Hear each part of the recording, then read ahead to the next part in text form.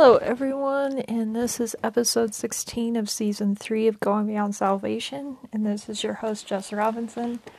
Today, we're jumping into the book of Joshua in the Old Testament, and it's just this wonderful story that, it's a wonderful book, and it's not just, it's not a fictional story, it's, a real life story, that happened in history. And, Joshua, his Hebrew name is equivalent to the name of Jesus because it's actually Yeshua is his name, is how you would say it in the Hebrew context. And so this book is so neat. They are going into the promised land. Moses had just died, and they're going into the promised land. And it starts off, the Lord, commanding Joshua. So, what I kind of took that as is that, yes, the Lord had commanded Moses to anoint Joshua, but he also confirmed with Joshua the same command, that he was to go and lead the people into the land of Canaan, essentially. And that's how it is. When you are called by the Lord, there will be the calling, and there will also be confirmation. And it'll also align with his word.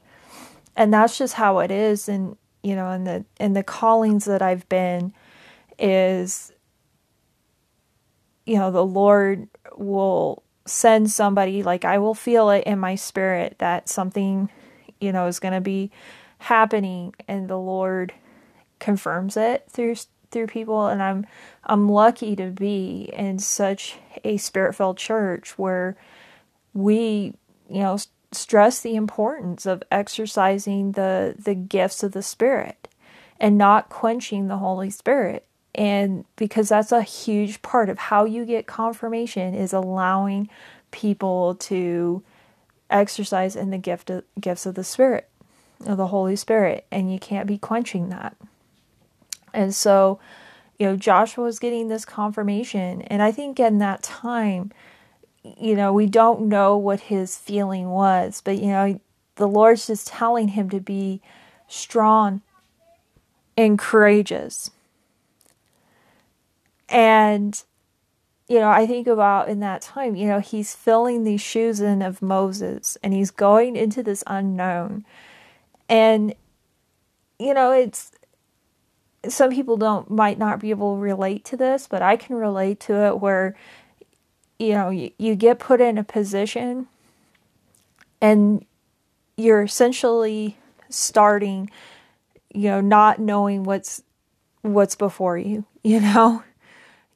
You just don't know how it's going to be planned. You want it all planned out.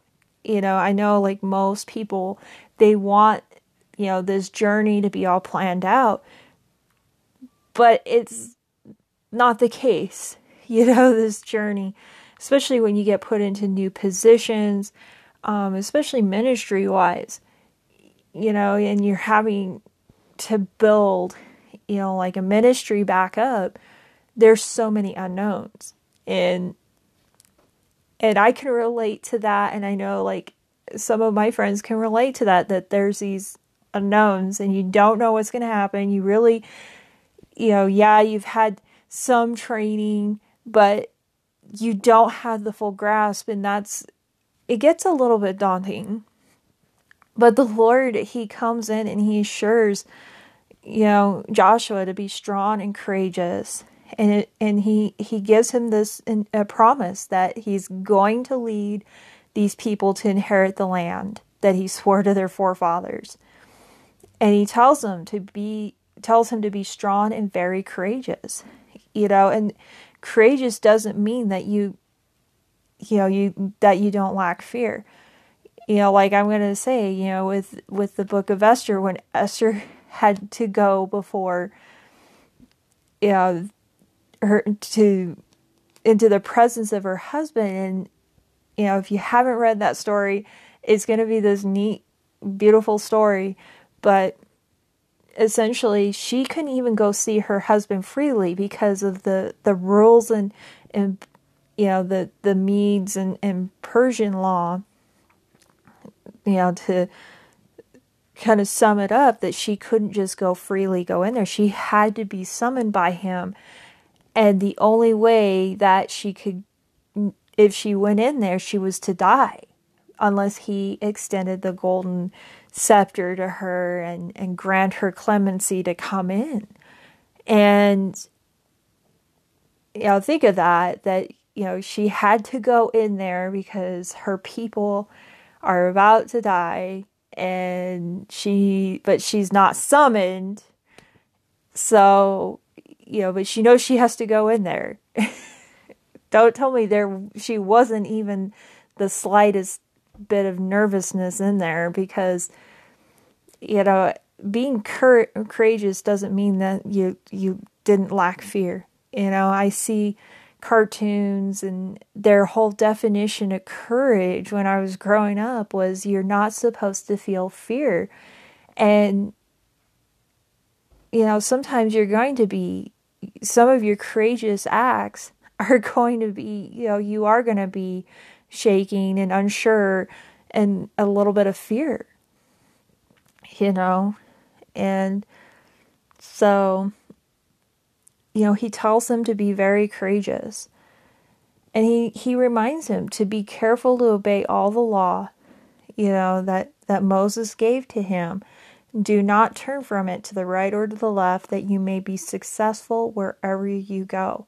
And we'll see, we saw that in the book of Proverbs, trust in the Lord in all his ways, and that he makes your paths straight. And that's true. When we're not going to the left or the right of what God says in his word and what he's promised to us, he's going to make our path straight, even when the way doesn't seem clear.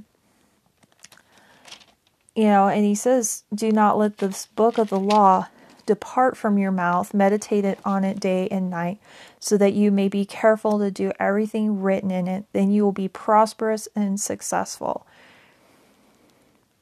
And, it's because, this is a concept that we really need to grasp on, that this just verifies how important it is to be in the Word and be prayerful, and some people do take this serious and they meditate on this Word day and night. Some, and I know that, I just say, if you're good enough, or, well, not good enough, but if you get into this Word every day, it doesn't have to be day and night, but you're into it and you're hungering for it, you're not letting that word depart from your mouth. And it just stresses the importance, it says you'll be prosperous and successful. Well, it's because you understand what is wisdom from this word, how we're supposed to live our lives, how we're supposed to handle our finances, who we're supposed to turn to in times of trouble, how to pray, how to be a godly wife, how to be a godly husband. This is, when you're in this word, you're gaining wisdom to be successful in this life. And it's not, in essence, material possession and prosperity, but it's spiritual prosperity and success. And his word is authoritative in our lives. As I was in my prayer time today, this verse that, hadn't really been in my mind just showed up, and it was like, okay, this is God wanting me to focus on. He's talking to me through this verse. And, I had such a wonderful prayer time this morning because it was like, His word is alive in us, and it comes alive even when you don't understand. And I know, for my husband right now, because we read the Bible together, we're in the prophets and we're in Isaiah, and I can see that he's a little confused. What is going on? What is he talking about? And I was the same way, especially when I was a brand new believer. I was like, what is this prophet talking about? I am confused. And yes, the prophets can be very confusing, and I was having a message conversation with somebody as well, and they were so, and it's not just them, there is statistics out there that believers have a hard time reading, like the book of Daniel, and the book of Revelation, because of all these end time prophecies. There's just so much to it, and people actually get intimidated. And I like to say to people, that's the enemy that puts intimidation. Yes, it can seem like you're sitting there going, I don't get it when you first read it, but don't just stop, because you don't get it. You keep going and you keep going and getting in there and reading it. And that's why I stress to brand new believers, just keep reading, even if you don't understand what's going on. Keep reading and keep searching it out, what's going on, in this context, because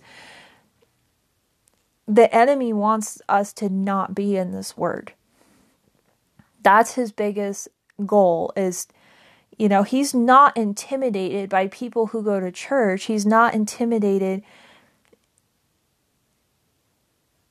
in that way. He's intimidated when people become more Christ-like.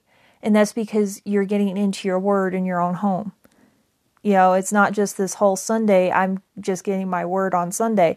It's you're getting into this Bible and you're getting, understanding.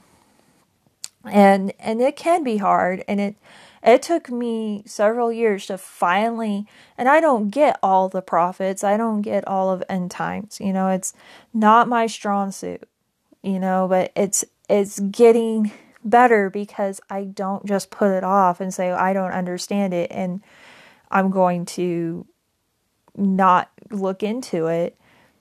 I keep reading, and every time the Lord just gives a little bit more understanding. And as I start taking ministry classes, and you don't have to take ministry classes if you don't want to, but if there's a Bible study on Bible prophecy, or even on the prophets, and you're like, I want to understand this better, then go for it. That's why they're there, is so you can learn from somebody who actually gets it, and then you go, okay, now I get it. And there's nothing wrong with that. So this is like this huge, huge takeaway I got from out of these 4 chapters is that we read, is because it's so important that we continue to be in this word. This is what this whole podcast is about, is getting into the word and letting the word change our lives, living a life that is becoming more Christ-like, and as a testimony that Christ is not in the tomb anymore. And so essentially what ends up is everything is starting to unfold. They're going into this promised land. And chapter 2 is just another great part of Joshua, is he sends these spies. And we all know last time when they sent spies, what happened. But he sends 2 spies. He doesn't send out all these other spies. He sends 2. And they come across this woman named Rahab. And she's a prostitute. And it's just so amazing with the story of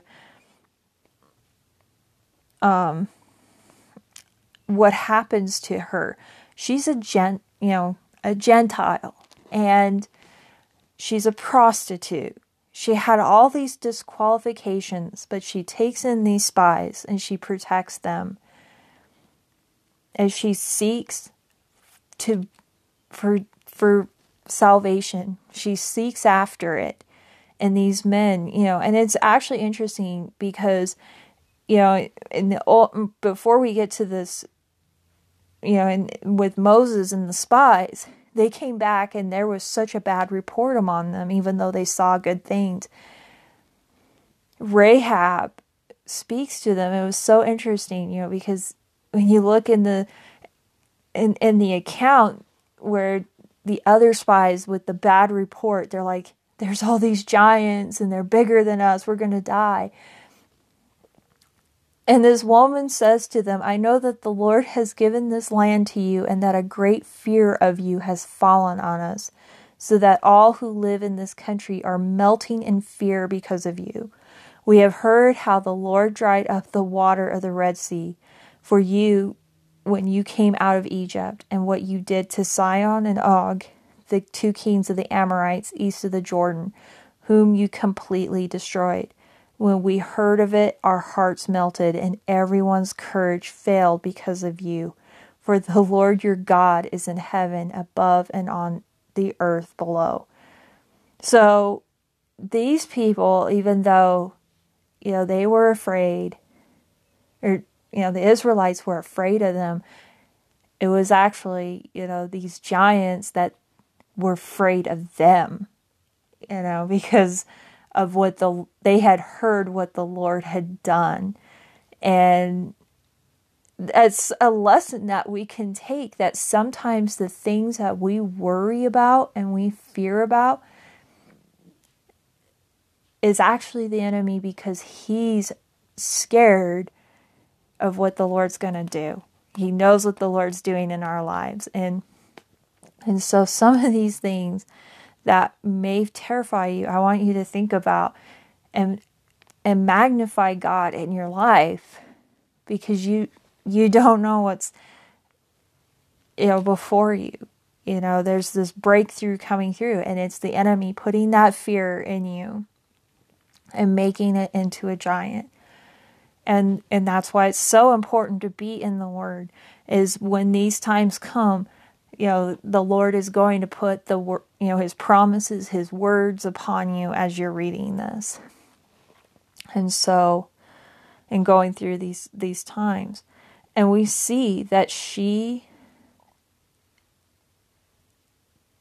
makes this, seeks for salvation.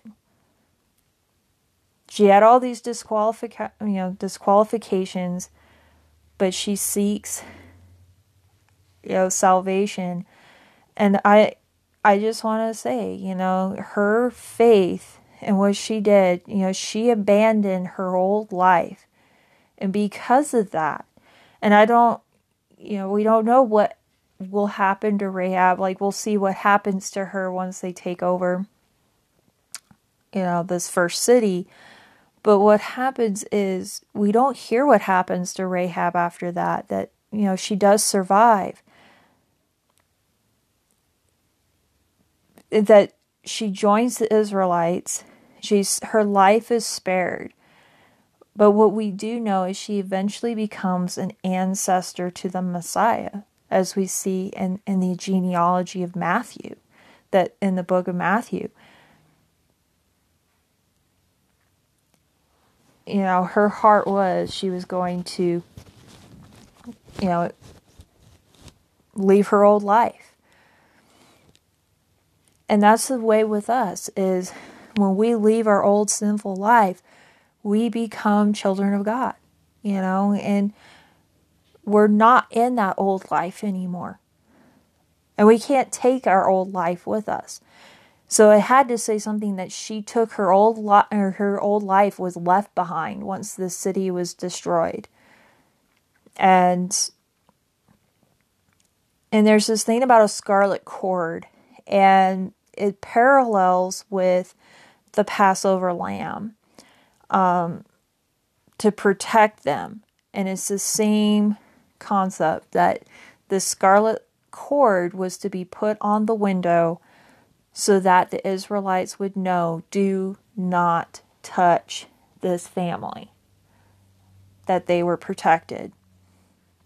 And so that's, with the scarlet cord. And there's actually a book that I have a pile of books that I still have to read. I obtain more and more books than I get completed. And so this, in my pile of books, there's actually a book called Scarlet Threads. It is by Perry Stone, and I still have to read it. It's coming up there. It's I think it's after this other book that I'm currently finishing up. But it goes based on this and with Rahab, and so I'm excited to read that, and coming up. So that the spies go back and they pretty much just say,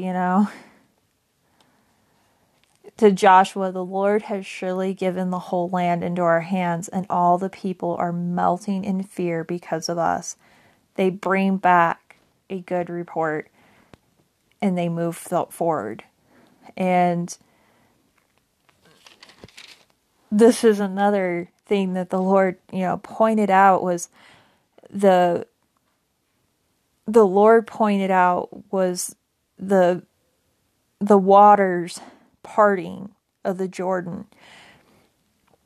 He divided the waters just as he divided the Red Sea. When you think about the people that were there, they were a newer generation. The older generation that had seen the parting of the Red Sea had died. The younger generation, maybe some of them had been really little when it happened, when you think about the timeline. However, most of them had not. This was a younger generation, a brand new generation. They had never seen these miracles of old, other just than what had happened out in the desert. This was a new generation, being commissioned, and it was a miracle of visible evidence that God was with Joshua as he had been with Moses. And when you look at the parting of the Red Sea, it was, symbolism of Jesus being in the grave and coming out of the grave. In our baptism, it represents coming out of that grave too. And the newer generation, when you think about it, they were being baptized and ordained to enter into God's land at that point. And so this was so huge. And then there, he has this memorial set up, with these stones that were from on the riverbed to represent, to remind them of what the Lord had done, that he had parted those waters so that at the Jordan, so they could walk across. And if a stone has been underneath water for so long, it's gone through a different process because of the water touching it. So it was going to stand out to those that would walk by going, why are these not in the water? Why are they sitting out? And it's so that it'll gain their attention. And so we're coming into this, the promise, the breakthrough is starting to come through, and it's just, you're seeing it just happen, one thing, suddenly. And that was something the Lord really laid on my heart, was that when he moves, it's sudden. There's no delay. It's sudden. It just happens. And so it's just happening for them. And so that's what I wanted to talk about with Joshua. We're going to take a quick break, and then we'll talk about the book of Luke.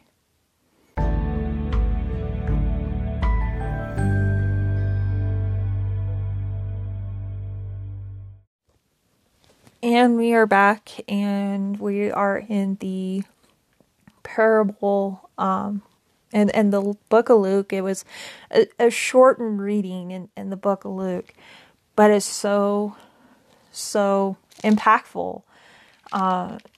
There's this parable of the Good Samaritan. And this parable arises from a question of, love your neighbor as yourself. And this person asks, who is my neighbor? That's what this parable's all about. When I was taking one of my ministry classes and we were talking about parables, how to understand parables, I actually had to sit there and look at, it was St. Augustine, his definition of this parable, and it wasn't even close. It broke all the rules of how to interpret a parable. This parable is about who is my neighbor. And Jesus uses in this parable, he talks about, a man was going down from Jerusalem to Jericho when he fell into the hands of robbers. So there's this man who goes, he's half dead. And the first person that comes across is a priest. And you would think a priest would stop on the side of the road to help somebody who was hurt. But he goes on the other side. And you think in those times, yes, because this priest could not come into defilement, essentially. Same too with this Levite. A Levite who's ordained by God passes by this man. But the one that helps him is a Samaritan. And we talked about the Samaritans in this previous podcast that they were not looked well upon by the Jewish people. So he used a person that was an enemy, essentially, to say that he showed mercy to this man. And, it brings up the question, who is my neighbor? And people, when you think of the word neighbor, the first thing that, would come to my mind is whoever lives next door to me. That's my neighbor. But that's not what Jesus meant. It's, our neighbor includes our enemies. Our neighbor is whoever's in the grocery store. Our neighbor, includes, the president, those in legislation, those in government. Our neighbor is even our enemies who, do not see eye to eye with us, that we don't get along with. That's who our neighbor is. And it comes back around to what he was teaching about loving your enemy. And it just keeps going back to this post I saw on Facebook. It was pretty much how you react to people who mistreat you is a testimony, can be a testimony to the tomb really being empty. And so it just comes back to that, think about the context of who your neighbor is and how to love them. And it's hard. I think about, a story of a man who was he was an evangelist, and in a country, I'm not going to say what country, but where Christians are heavily persecuted. And he went to jail. He went to a prison, and this was not, like our prisons here in America. Our prisons here in America are considered penthouses. It was one of the bad prisons, and he was getting beat up by this guy. And one day he was going to go kill himself because he's just like, I'm done. There's just no chance of me ever being free. Like, he was just down. And he ended up having a vision of Jesus that And that radically changed him. That kept him from killing himself. He was going to just drown himself in the sink that he had in his cell. And it kept him from killing himself. And so the next time that he came across the same guy who'd been beaten on him, he did something different. And he held out his hand and he says, well, I guess we're going to be together for a very long time. So I just, want to shake your hand and introduce myself and start on the right ground. And he's the man that was his enemy, that had been beating on him, torturing him. He said he broke down and cried in front of him at that point. And it changed, how he changed acting in front of his own enemies. It changed them. And he doesn't know what happened to them. He knows for sure that they probably know Jesus in their heart because they've seen. And as Christians, we can get, especially here in America, we get very, very defensive, especially about our rights. And sometimes the Lord, I just remember, the Lord was just, he had somebody that, I trust very well in our church. She had a vision and she had seen me at a table and this table was empty, but she heard the Lord saying, I made a place for you in front of your enemy. And I had been struggling, in my job, to stay there because I was like, these people are my enemy and I wanted to leave, but the Lord was just telling me, no, you're staying and you're going to continue to be, live out your faith in front of them. And, with this whole COVID-19, we had this option of staying home. And my husband's like, well, are you going to take advantage of that? And I just had prayed about it. And like the Lord was just saying, no, you're going to keep going over, unless you have a meeting where you need to stay home and be able to hear the meeting. Okay. So I was like, no, I'm just going to keep going. And my husband was kind of like disappointed and was like, well, what's going on? Well, then, last week, and I haven't really come out with it till now, but last week, I get this text message that, you never want to get. And really, I told my husband he could have worded it better. But what had happened was,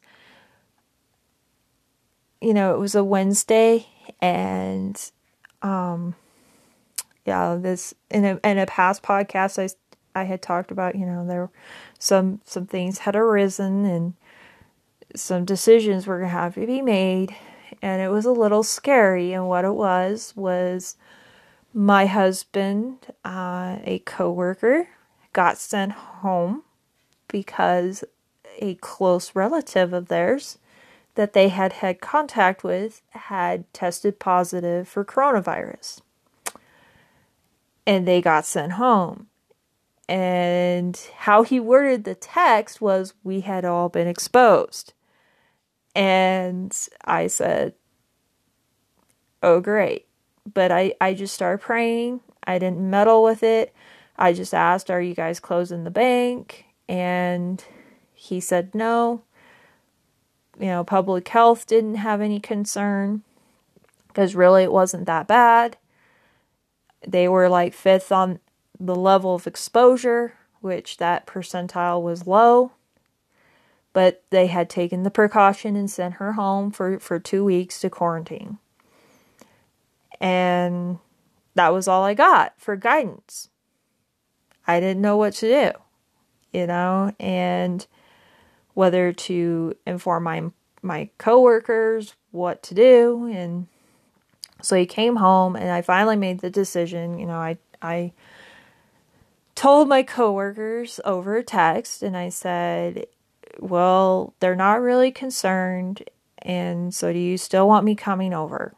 It's up to you, but I'm willing to stay away for 2 weeks and just work from home for 2 weeks.